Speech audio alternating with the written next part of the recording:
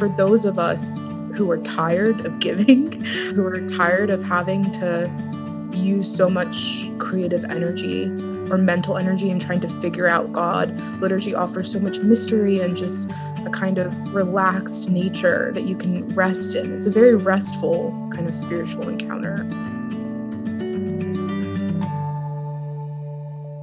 Hey everybody, Jen Hatmaker here, your host of the For the Love podcast. Welcome to the show, you guys, because right now we are in a series called For the Love of Faith Shakers. You know me. I am very interested in thinkers and leaders and writers and people of faith who are pushing into important and challenging spaces, that are pushing on old forms that aren't holding anymore, or maybe never did. They're shaking things up and giving people a chance to view faith from a new vantage point, right? Obviously, most of our country's denominations, churches, have a sordid history of not just disregarding, but stifling and even persecuting, obviously, Black voices in the church. And we still see a divide here. It's still really hard to find diverse churches on a Sunday morning that are genuinely that way. And race plus church is a topic just wrought with trauma. It's important to me right now to bring into my spaces, at least, some Black leaders who are educating us to not just the faith perspective, but the lived experience of the Black community, us in the white community, and doing brave and profound work, moving us as a culture forward. The white community just there's nothing really else to do except for us to listen and learn. Nobody needs any more white words, into the space. It's time to listen to our Black leaders and our people of faith that have something so important to say to us. Now, one of these people is with us today, and it is none other than Cole Arthur Riley. I started following her maybe 6 or 8 or 9 months ago and just couldn't believe what a powerful voice she is. And she's young. She's in her early 30s. I think she told me she was 31. And yet she brings this gravitas to the work that is so wise and bold. So Cole, let me tell you who she is if you don't know. She's an author. She's a liturgist. She's a speaker. She's focused on sharing poems and prayers for Black voices. Okay. So her prayers focus on Black justice, Black lament, Black rage, Black dignity and liberation and rest. They're creating this place to land for people who are often unable to find that same rest in traditional religious spaces that are often white dominant, right? She produces and curates content to guide others into deeper thoughts and embodiments of faith. She's put her whole heart and soul into a project called Black Liturgies, which you can follow on Instagram and should immediately. That's where I was introduced to Cole. And at Black Liturgies, she says that she seeks to integrate the truths of Black dignity, lament, rage, justice, and rest into written prayers. It's powerful stuff for everyone, for all of us to read. And then she has very recently released a book called This Here Flesh, and it is a masterpiece. And I did not say that lightly. So we'll discuss that and her very important faith work and more in our conversation. She is gentle. Talking to her is both soothing and energizing. And I was able to tell her what I see in her and how proud I am of her work in the world and what I've learned from her. And I love her perspective. She sits at more than one intersection in which she speaks directly into, and you'll see that in this conversation. But this is a good one, you guys. She's a good one. She is a good one. I'm so excited for those of you who are new to her that you get to meet her today. So absolutely enjoy this conversation with the smart, the wise, the interesting, the incredibly gifted. Her gifts of language are over the top. And so yay for us, because today we have Cole Arthur Riley.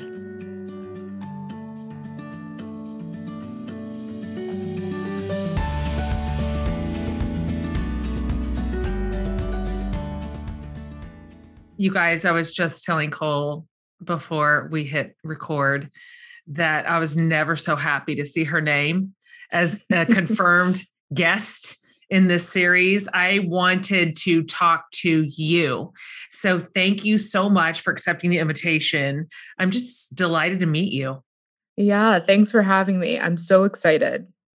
So, okay, Cole, I started following your work on Instagram because I just started seeing people that I respect saying things that you were saying and reposting some of your work. And it was also very like lovely and profound. And so then I started following you and I was like, oh my gosh, look at this girl. Look at her go. You're one of my favorite accounts in Instagram. And every time your posts come up in my feed, I am like, this is literally why Jesus invented social media. Like, this is it. So listen, I've sort of high leveled for my listening community a little bit about who you are. But if you wouldn't mind, for the people that are new to you, new to your work, can you just sort of tell us broadly, like in broad strokes, who you are, like where you are in the world, who your people are, and essentially what it is you do? Sure. I'm a writer. I am also a daughter and a granddaughter, and I'm married. And I was born and for the most part raised in Pittsburgh, but now I live in upstate New York, spending most of my time writing. But I live right by Cornell University, where I serve as the spiritual teacher in residence. So I get to interact with college students a lot and create programming and resources for the Dean of Students office there. So yeah. That is so awesome and shocking, because for anybody who is actually watching our interview on my YouTube channel instead of just listening to it, like if you walked into the store, I'd be like, ma'am, you cannot buy beer. You need to go back home to your parents where you live and go to your high school. Like, how old are you? Right. I know. I mean, listen, this is just since I started this account, I'm like, I've never felt more young. People think I'm a teenager. I'm actually 31. Let me start here with you. I'd love to hear a little bit more about the role that writing has played in your life before we kind of get a little bit more granular on what it is you're doing right now in the world. Have you always been a writer and a reader? What were your earlier influences? Because your gifts are pretty pronounced. I'm curious if this is a space you've been cultivating from an early age. Yes, it has. My family says you were a writer before you were a speaker. I was a very, very quiet child. I actually had a anxiety disorder called selective mutism, which is essentially when children are unable to speak around most people. They kind of have like a small number that they're able to communicate around. And so I have a lot of early memories just feeling this kind of restraint as far as spoken language, where I'm just like, I know I need to say something, but I felt unable to get out the words, which we gradually worked on. And here we are, but it's taken time. And my father, wise as he is, I think knew I needed some kind of tool for expression, if I was going to survive. And so he made words and stories and writing such a big part of our house, which is so funny. People think I come from, my dad raised me, came from this, father who's this literary person. And he actually isn't. He's not really a reader. It was really just an act of care for me. So he would have us do like poem contests or little writing contests, or we could write poems to get out of chores, So it'd be like, do you want to clean the baseboards or you want to write a poem, And oh my God, that is brilliant. I know, he is brilliant. I'm going to take that parenting tradition. But, slowly I found my own voice and started to, I would say that was my earliest form of confidence was, man, I can really explore myself. I can really do what I'm seeing everyone else do on a daily basis and in a different way. So you must have always then, in addition to just having a rare and early mastery of language, you must have also had a pretty rich interior life, because your work has a lot of depth to it. It's one thing to write pretty things. It's another thing for them to be like absolutely packed with meaning and depth and I'm guessing you were a kid, a teenager, an adolescent in your head a lot. Yeah, definitely. And I think, quiet people tend to be observing, and anxious people, I've actually heard people say, the more afraid you are, the more observant you are, or the more observant you are, the more afraid you are, because you realize all of these things that can hurt you. And as, a little person trying to make sense of what's safe, when am I safe, where am I safe, you have to really take account for a lot of things. And also, because you can't always communicate them out loud, you really have to explore those places in yourself. So I do think, I mean, I not until recently have I really begun imagining my younger self and thinking, man, you were really inside a lot, in your interior world a lot. Mhm. So, the way that most of us know you is through your Instagram account where you share essentially written prayers on social media. And you really you really came in here and kicked up a little dust in religious spaces in a good way. Your prayers focus on lament and rage and justice and healing, written specifically for the Black community. Although, I mean, you've got one white girl who's never missed a single thing you've ever said. I think I've liked every post you've ever made. I'd love to hear the origin story of that space and what compelled you to create it, what that experience has been like for you, and what you hope for it to be.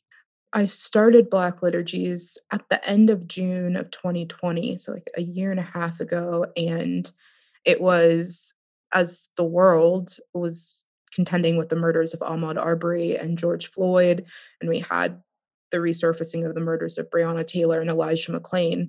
And it was all happening in a very small period of time, a very short window of time. And when I'm most honest, I say Black Liturgies was born out of anger. It was born out of rage, and I hope it was a sacred rage, maybe most of it, maybe not all of it, but I felt like I needed a space where Black grief, Black anger was taken seriously, a space that felt like it was capable of holding those things without rushing past them. And I was really I think I was just looking for community, honestly. I would go to these, church services, these liturgical church services, and just find myself exhausted. Like sometimes you want to read the beauty of Episcopal liturgy. There's so much goodness in that. But sometimes it's just, there are seasons where it's particularly difficult to recite words written by a dead white man who frankly didn't care about me or my Blackness. And so I'm supposed to say those words. I'm supposed to assimilate into those words in that season.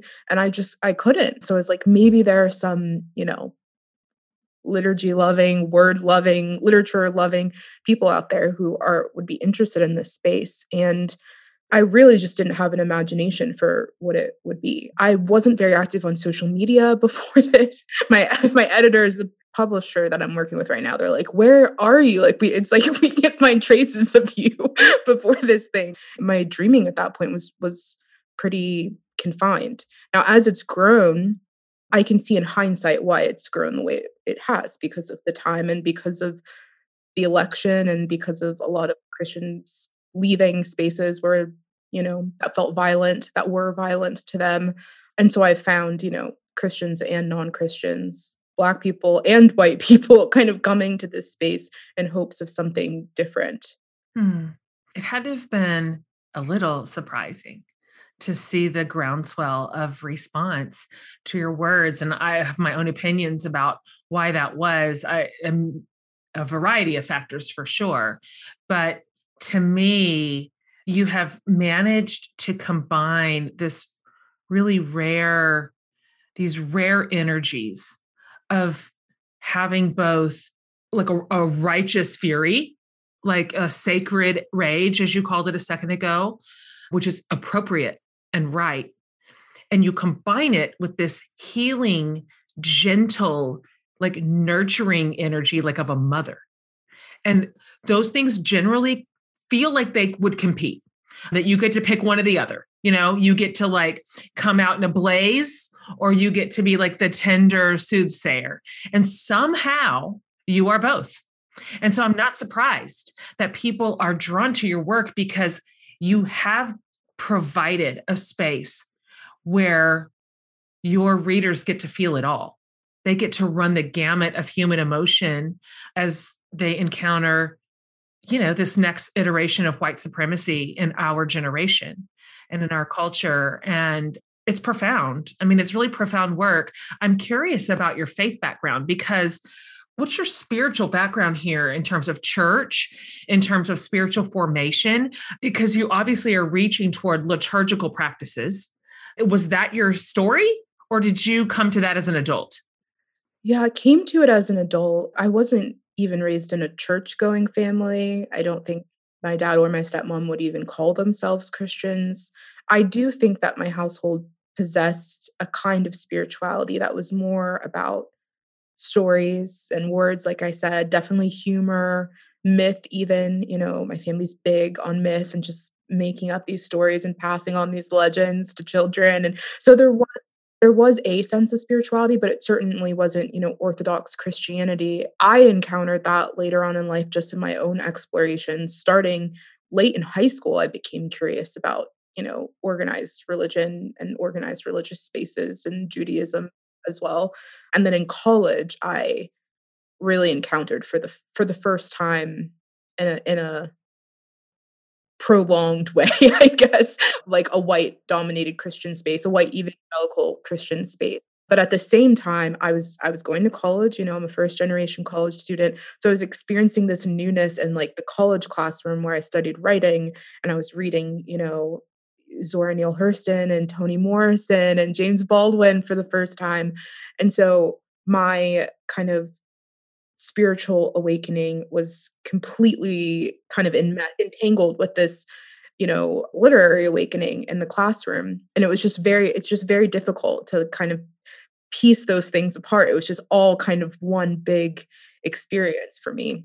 So I think my spirituality has always been given to kind of like storytelling and fiction even, and finding a lot of spirituality in Black authors, which that's just such a central theme in so much of Black writing.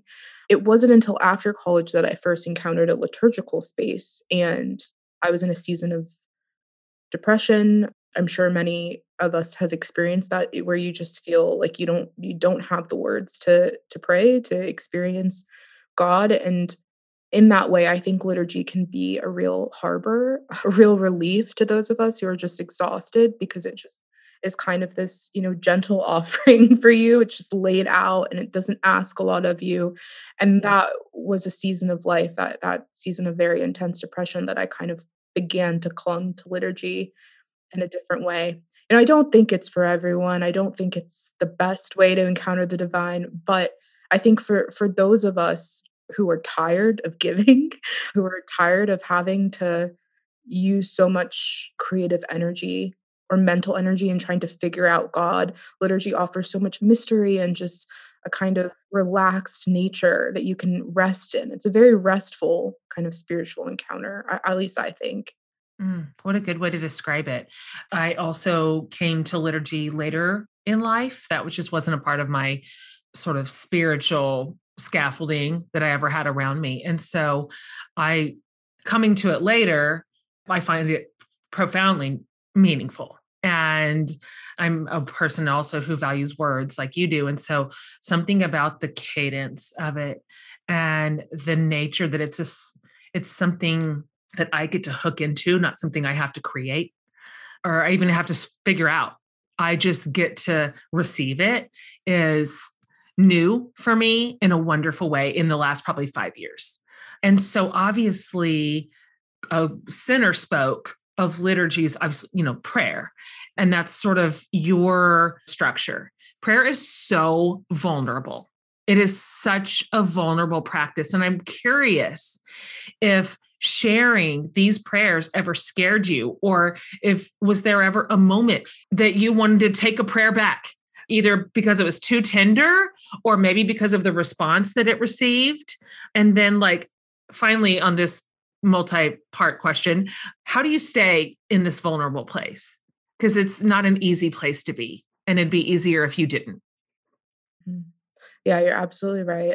It's terrifying. I'm still terrified. Most people assume that everything I write is born out of personal experience, but actually I'm drawing a lot on conversations and friendships with, other Black people. So I'm not always giving, my own story, even though it might seem like that, but the origin is not always me, at least. But on the occasions that it is, say the post I did a post about queerness last June for Pride Month, or even in talking about depression, I always feel so raw after sharing those, and I've really had to balance any kind of vulnerability with fostering a withholding and even, you know, a kind of secrecy, a sacred secrecy, even in other aspects of my life, to make sure that not everything I write is seen by another set of eyes, and that kind of, yeah, is a really good way to, I think, protect those of us who have to share so much publicly. The post that I did for Pride Month, I was explaining, you're being led through these liturgies by my queerness just as much as my Blackness. And it was really costly. That was the first time I had said that, and you can kind of assume social media is weird. You can kind of just assume the people who are following you or just like think the same things as you. And so to find, these people, some people that I'd built relationships with over the course of that first year who had uplifted my work, who I'd spoken to in DMs, were now in some way rejecting me. I just bled followers that day, which is fine. It's good. That's a good purge to have, frankly. And, that rejection is only as big as it reawakens or calls to memory other experiences of rejection. So Certainly. it wasn't even necessarily about that social media rejection, but it just stirred so many memories in me, took me to so many places in my interior life that I think were really costly. But that was a cost I had assessed for. I planned for, I knew how I was going to receive care after I shared that. And I think we constantly have to reevaluate that cost and make plans for how are you going to be cared for in the wake of what that That's costs. good. Oh, that's so good. I want to ask you this, and it's just going to be your speculation and or your opinion. In my work and in my world, also being an outspoken Christian LGBTQ ally, that came at a cost for me as well, professionally, socially, everything, all the things. And I'd love to hear your opinion because I don't know what your like analytic breakdown is, like on your Instagram following, how many of your readers are Black or people of color versus white. I don't know what that is, but it's interesting that there is a potential assumption that at the intersection of two marginalized communities. So one might think that a largely Black community who absolutely has a lived daily experience of marginalization would be like first in line to be allies to the LGBTQ community.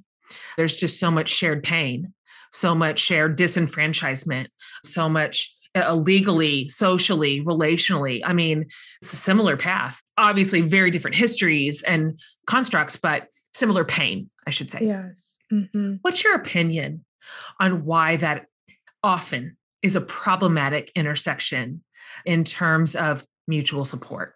I mean, I have so many thoughts.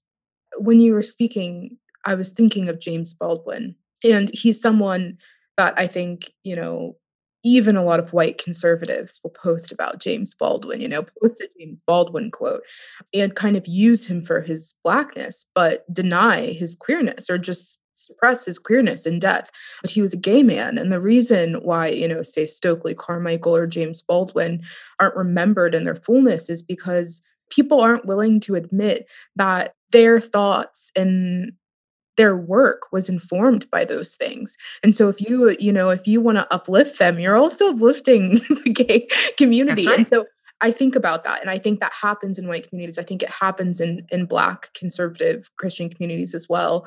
To me, and I know that I don't want this to sound like an oversimplification, but I think there are people who are threatened by other people's beliefs, and there are people who have this inner stability, this stability of heart and what they think and believe about the world that that makes someone else's experience of living not a threat. And I think so many conservative Christians, Black and white, who have been formed by white supremacy, that supremacy that's in there, that's in our, like, it's not just be Christian because this is good, it's be Christian because this is right. Right. This is supreme. This is the best thing you can be. And it's just sinister on every level.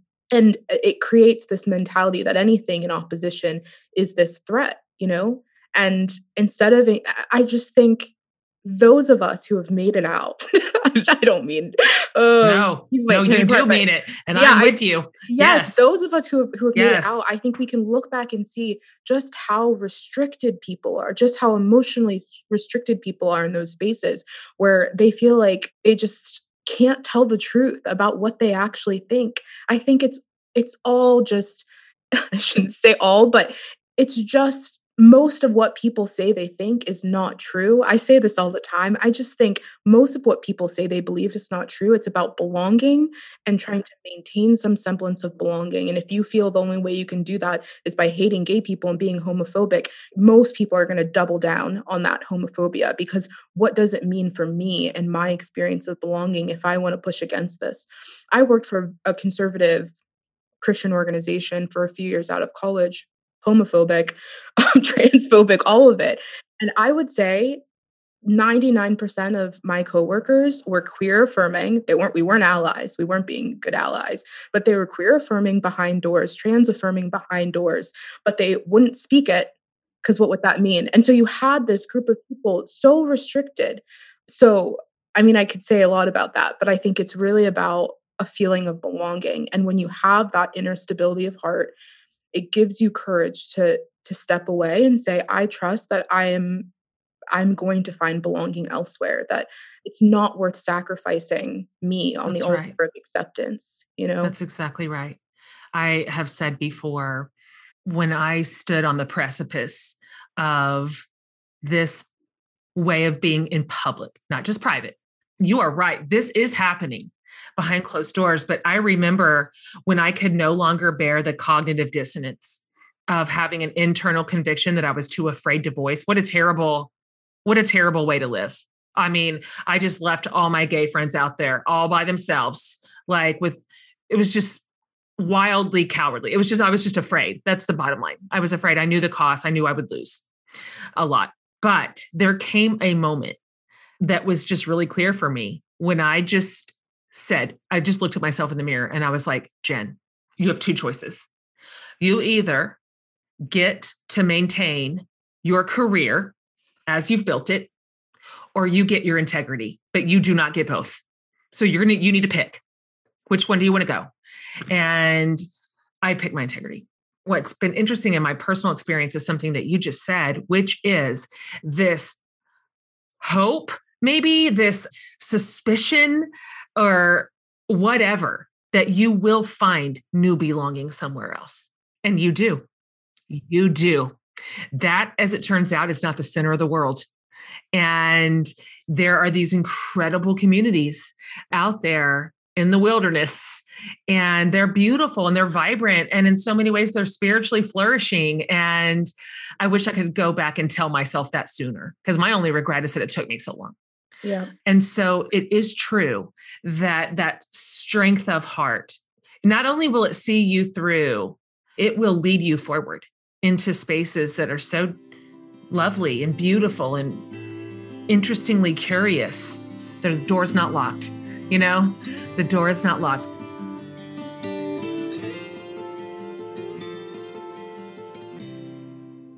Can we talk about pet peeves for just a second? I have one that I recently discovered when I was getting my finances in order, and I don't like fees. Okay, that's what I discovered. I mean, no one does, right? But those pesky hidden fees that might be small, but they add up, which is why I have been loving Chime. And if you haven't heard of this, it's an award-winning app and debit card, and it has no monthly fees and no overdraft fees for eligible members. You can overdraft up to $200 on debit card purchases and cash withdrawals with absolutely no fees. You can also send money to anyone, even if they aren't on Chime. And you guessed it, that's fee-free for you and no cash out fees for them. So for me, this part has been so convenient for friends and family and my team, because who in the actual world has cash on hand when you need it? No one. So make a good decision in this first quarter of the new year and join over literally 10 million people using Chime. Sign up takes about 2 minutes. That's it. And doesn't affect your credit score. So get started at chime.com/for-the-love. So that's Chime, CHIME.com/for-the-love. Banking services provided by and debit card issued by the Bancorp Bank or Stride Bank NA, members FDIC. Eligibility requirements and overdraft limits apply. Overdraft only applies to debit card purchases and cash withdrawals. Limits start at $20 and may be increased up to $200 by Chime. See chime.com/spotme.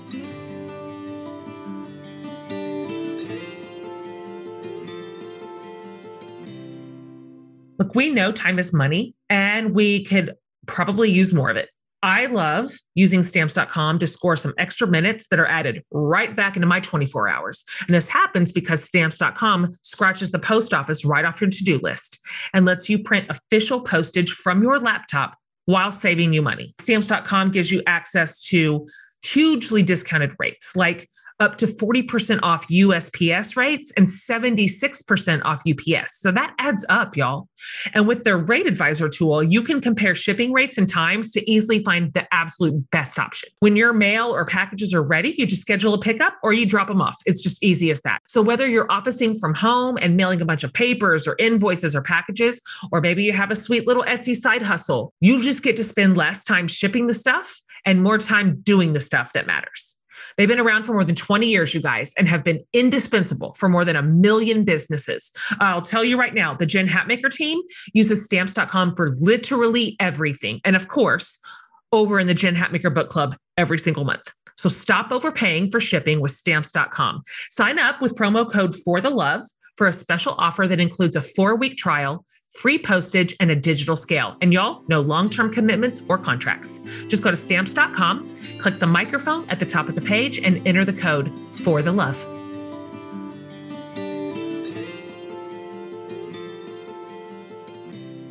I want to talk about this here flesh. Okay. Yes.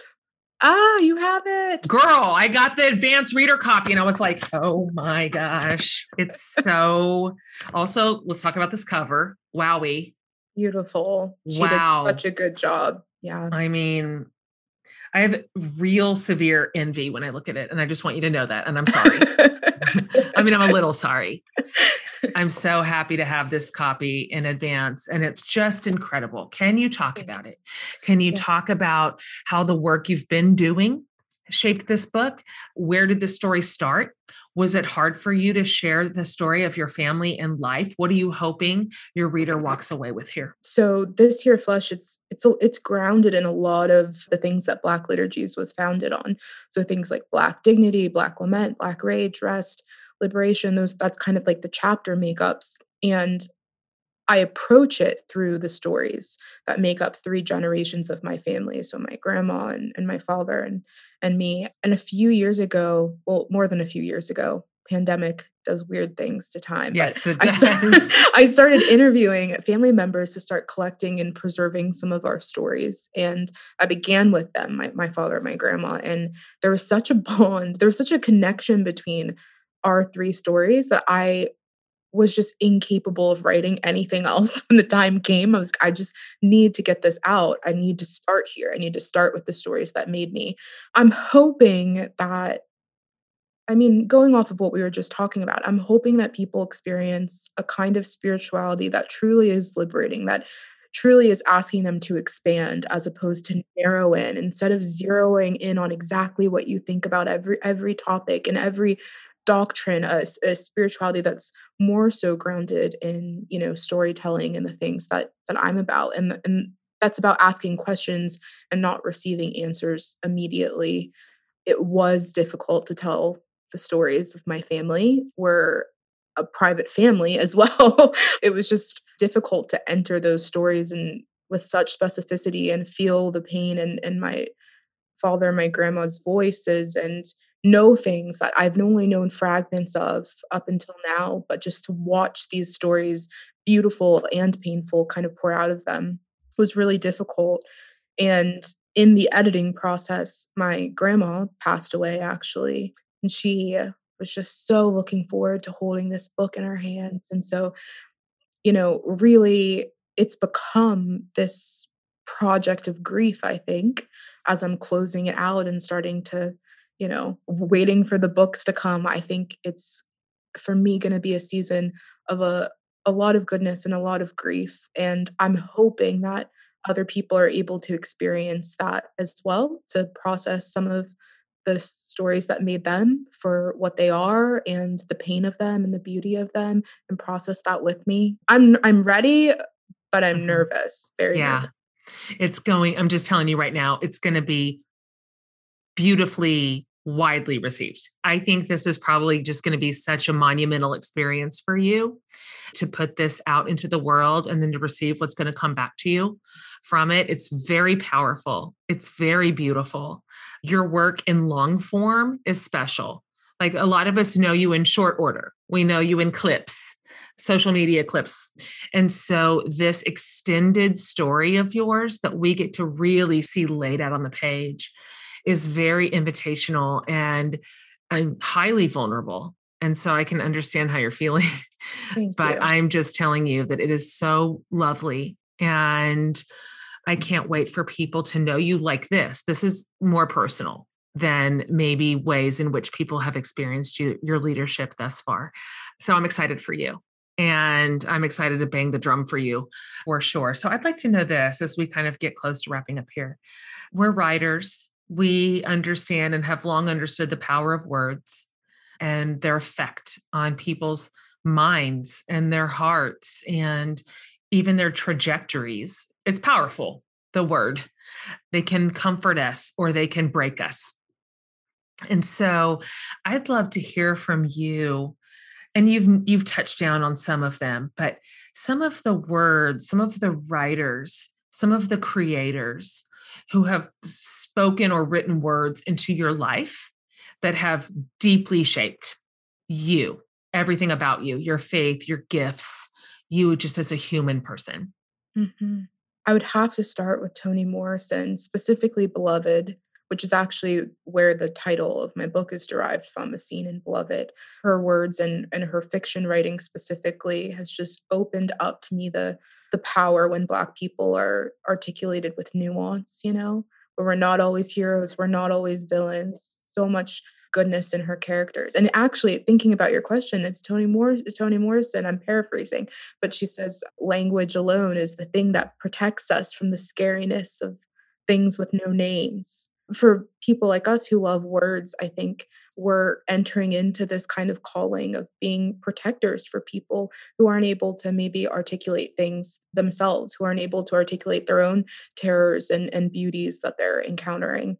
So yes, I'll say that. And in addition, I think The Fire Next Time by James Baldwin has deeply formed me. Their Eyes Were Watching God. If you want to talk about doubt, Zora Neale Hurston's Their Eyes Were Watching God.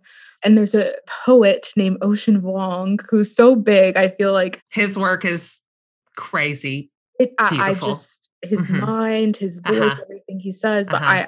I would say he's probably the primary voice forming me right now is Ocean Vuong, his poetry and his book On Earth We're Briefly Gorgeous. That was my first introduction to him. On Earth We're Briefly Gorgeous, and I picked it up because of the title. I'm like, anybody who can come up with this title, I want to see what's inside this book.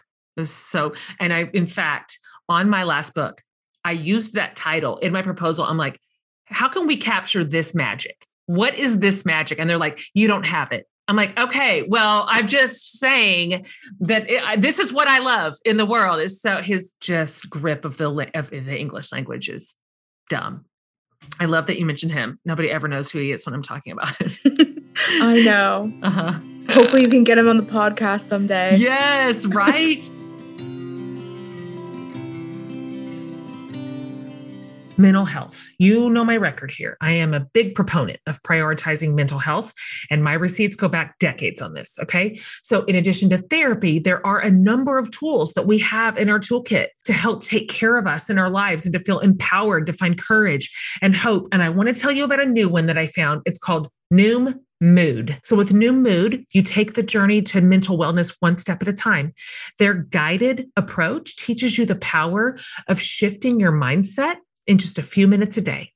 They'll help you better understand your personal relationship with stress and anxious thoughts so you can take control and build resilience and develop coping mechanisms that actually work. There are so many nuggets from New Mood that I've already put in my back pocket to use as gentle reminders and mindset shifts. New Mood also has a team of dedicated coaches as a support system along the way. All you need is 10 minutes a day. That's it. And it's an app.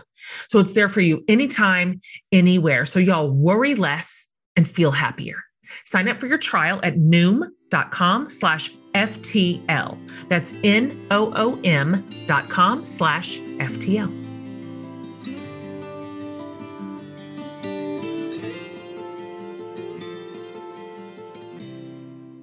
All right, Cole, these are a couple of questions that I'm asking everybody in this series on Faith Shakers. Here's the first one.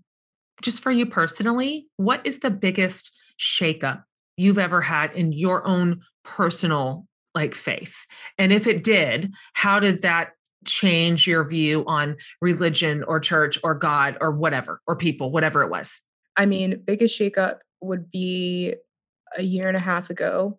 I was diagnosed with a few retinal conditions with my eyes. I've had a history of chronic illnesses, and they explained to me just kind of the risk of, I'm at a greater risk of losing my vision prematurely. And that experience, I think, changed how I think about each day, changed how I think about expectation and how I think about wonder and beauty and what I'm, being able to visually behold each day. I think I've become a person much more prone to slowing down and marveling in the wake of that news. And in that, I think I'm experiencing God more in mundane ways. I'm sorry to hear that. I'm really sorry to hear that. But what a lovely answer. Thank you for sharing that. This is the last question. Everybody gets this one. You've got your finger on the pulse of liturgy. So you've probably or maybe read some of Barbara Brown Taylor's work. Yes. This is her question. She was one of the first sort of liturgical spiritual leaders that ever gave language to me to make sense of some internal tension. And so she's special to me too. But her question is this, and you can please answer it in any which way. What's saving your life right now? Yes, adore this question. And I will go with the mundane and say dumplings. Yes. Oh my gosh. No one's ever said this. This feels so important today. Yes. A friend of mine prior to the pandemic had taught my husband and I how to make traditional dumplings, and we're awful at it. We're awful at the folding, but there's something about the practice that just makes me feel close to her and close to people that I care about. She's Taiwanese American. And yeah, it's just been a really beautiful ritual that I'm grateful to be a guest to in this season. Yeah. This is exciting. Yeah. Do they taste good? They're so good. They're so good. And it's her recipe. It's nothing to do with us or like you said, the way we're folding it. So good. I love that answer. Thank you for saying dumplings. That made me feel really happy in my heart. Good. Okay. So before I let you go, just as a reminder, will you tell my listeners where to find you and everything, the book, all the things? Yes. This Here Flesh is available anywhere books are sold. You can buy it at a local bookstore, preferably a Black-owned bookstore if you can. You can also follow me at Black Liturgies on Instagram or at Black Liturgists anywhere else, pretty much. And my website is colearthurriley.com if you want to sign up for my newsletter. Yes. Okay. Very, very proud of you. I love your work. It's not just beautiful, it's important and it's timely, and this is yours to do, and you're doing it. And I recognize that there's a cost built in to this particular lift for you. And I honor it and I respect you for it. And thank you for paying it, because you could have done easier work. Your command of language is so special that you could go in 100 directions that have a lower cost. But the fact that this is where you go, this is where you send your words I'm grateful. I'm grateful. They've really meant a lot to me. And I can't wait for more of my community to follow you and to listen to your leadership. And I can't wait to talk about this when it comes out in a minute. You should be proud. You should be really, really proud of this. And you can stand by this wholeheartedly. And I can't wait to watch people fall madly in love with you because they're going to. So count me in. I'm in your corner. Thank you so much for being on the show today. I feel like I could listen to you talk for 20 straight hours. I really could. I have a million other questions, but we have to live. We have to live. Sadly, yes. Sadly, we have to live. Okay. Thank you so much, Cole. So much love to you and your husband and your people. Yes. Yes. Bye.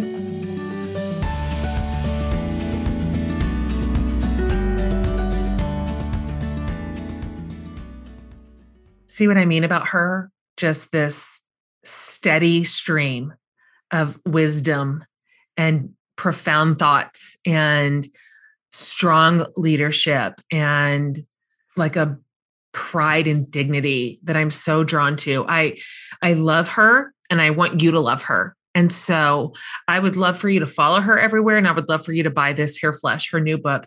If you go to jenhatmaker.com under the podcast tab, we will have not only this whole episode, but all the show notes and the link to every single thing that is Cole related. So you can find it all in one spot there. This is a good one to share. And 100% hop on IG and go follow her right now. And remember, her Instagram account isn't her name, it's Black Liturgies. Okay. So that's what you're going to look for over there. And you'll get a taste of her work and you'll see what I mean. So anyway, lucky us to have this caliber of people in this series. And I'm so grateful that they offer this particular type of labor to my community. I'm just always grateful for this, and I will always be so thankful for it. All right, you guys, way more in the faith series here. We have an incredible lineup of leaders and thinkers and writers and pastors that are leading us well right now, leading us into important conversations, places of tension, places that need reform and reexamination. So don't miss any of it. If you have, go back and pick them up. And should you ever want to watch interviews as opposed to just listen to them, these are always posted in video form over on my YouTube channel. So you can pop over there if that's how you like to receive this type of content. You guys, thank you for listening and downloading.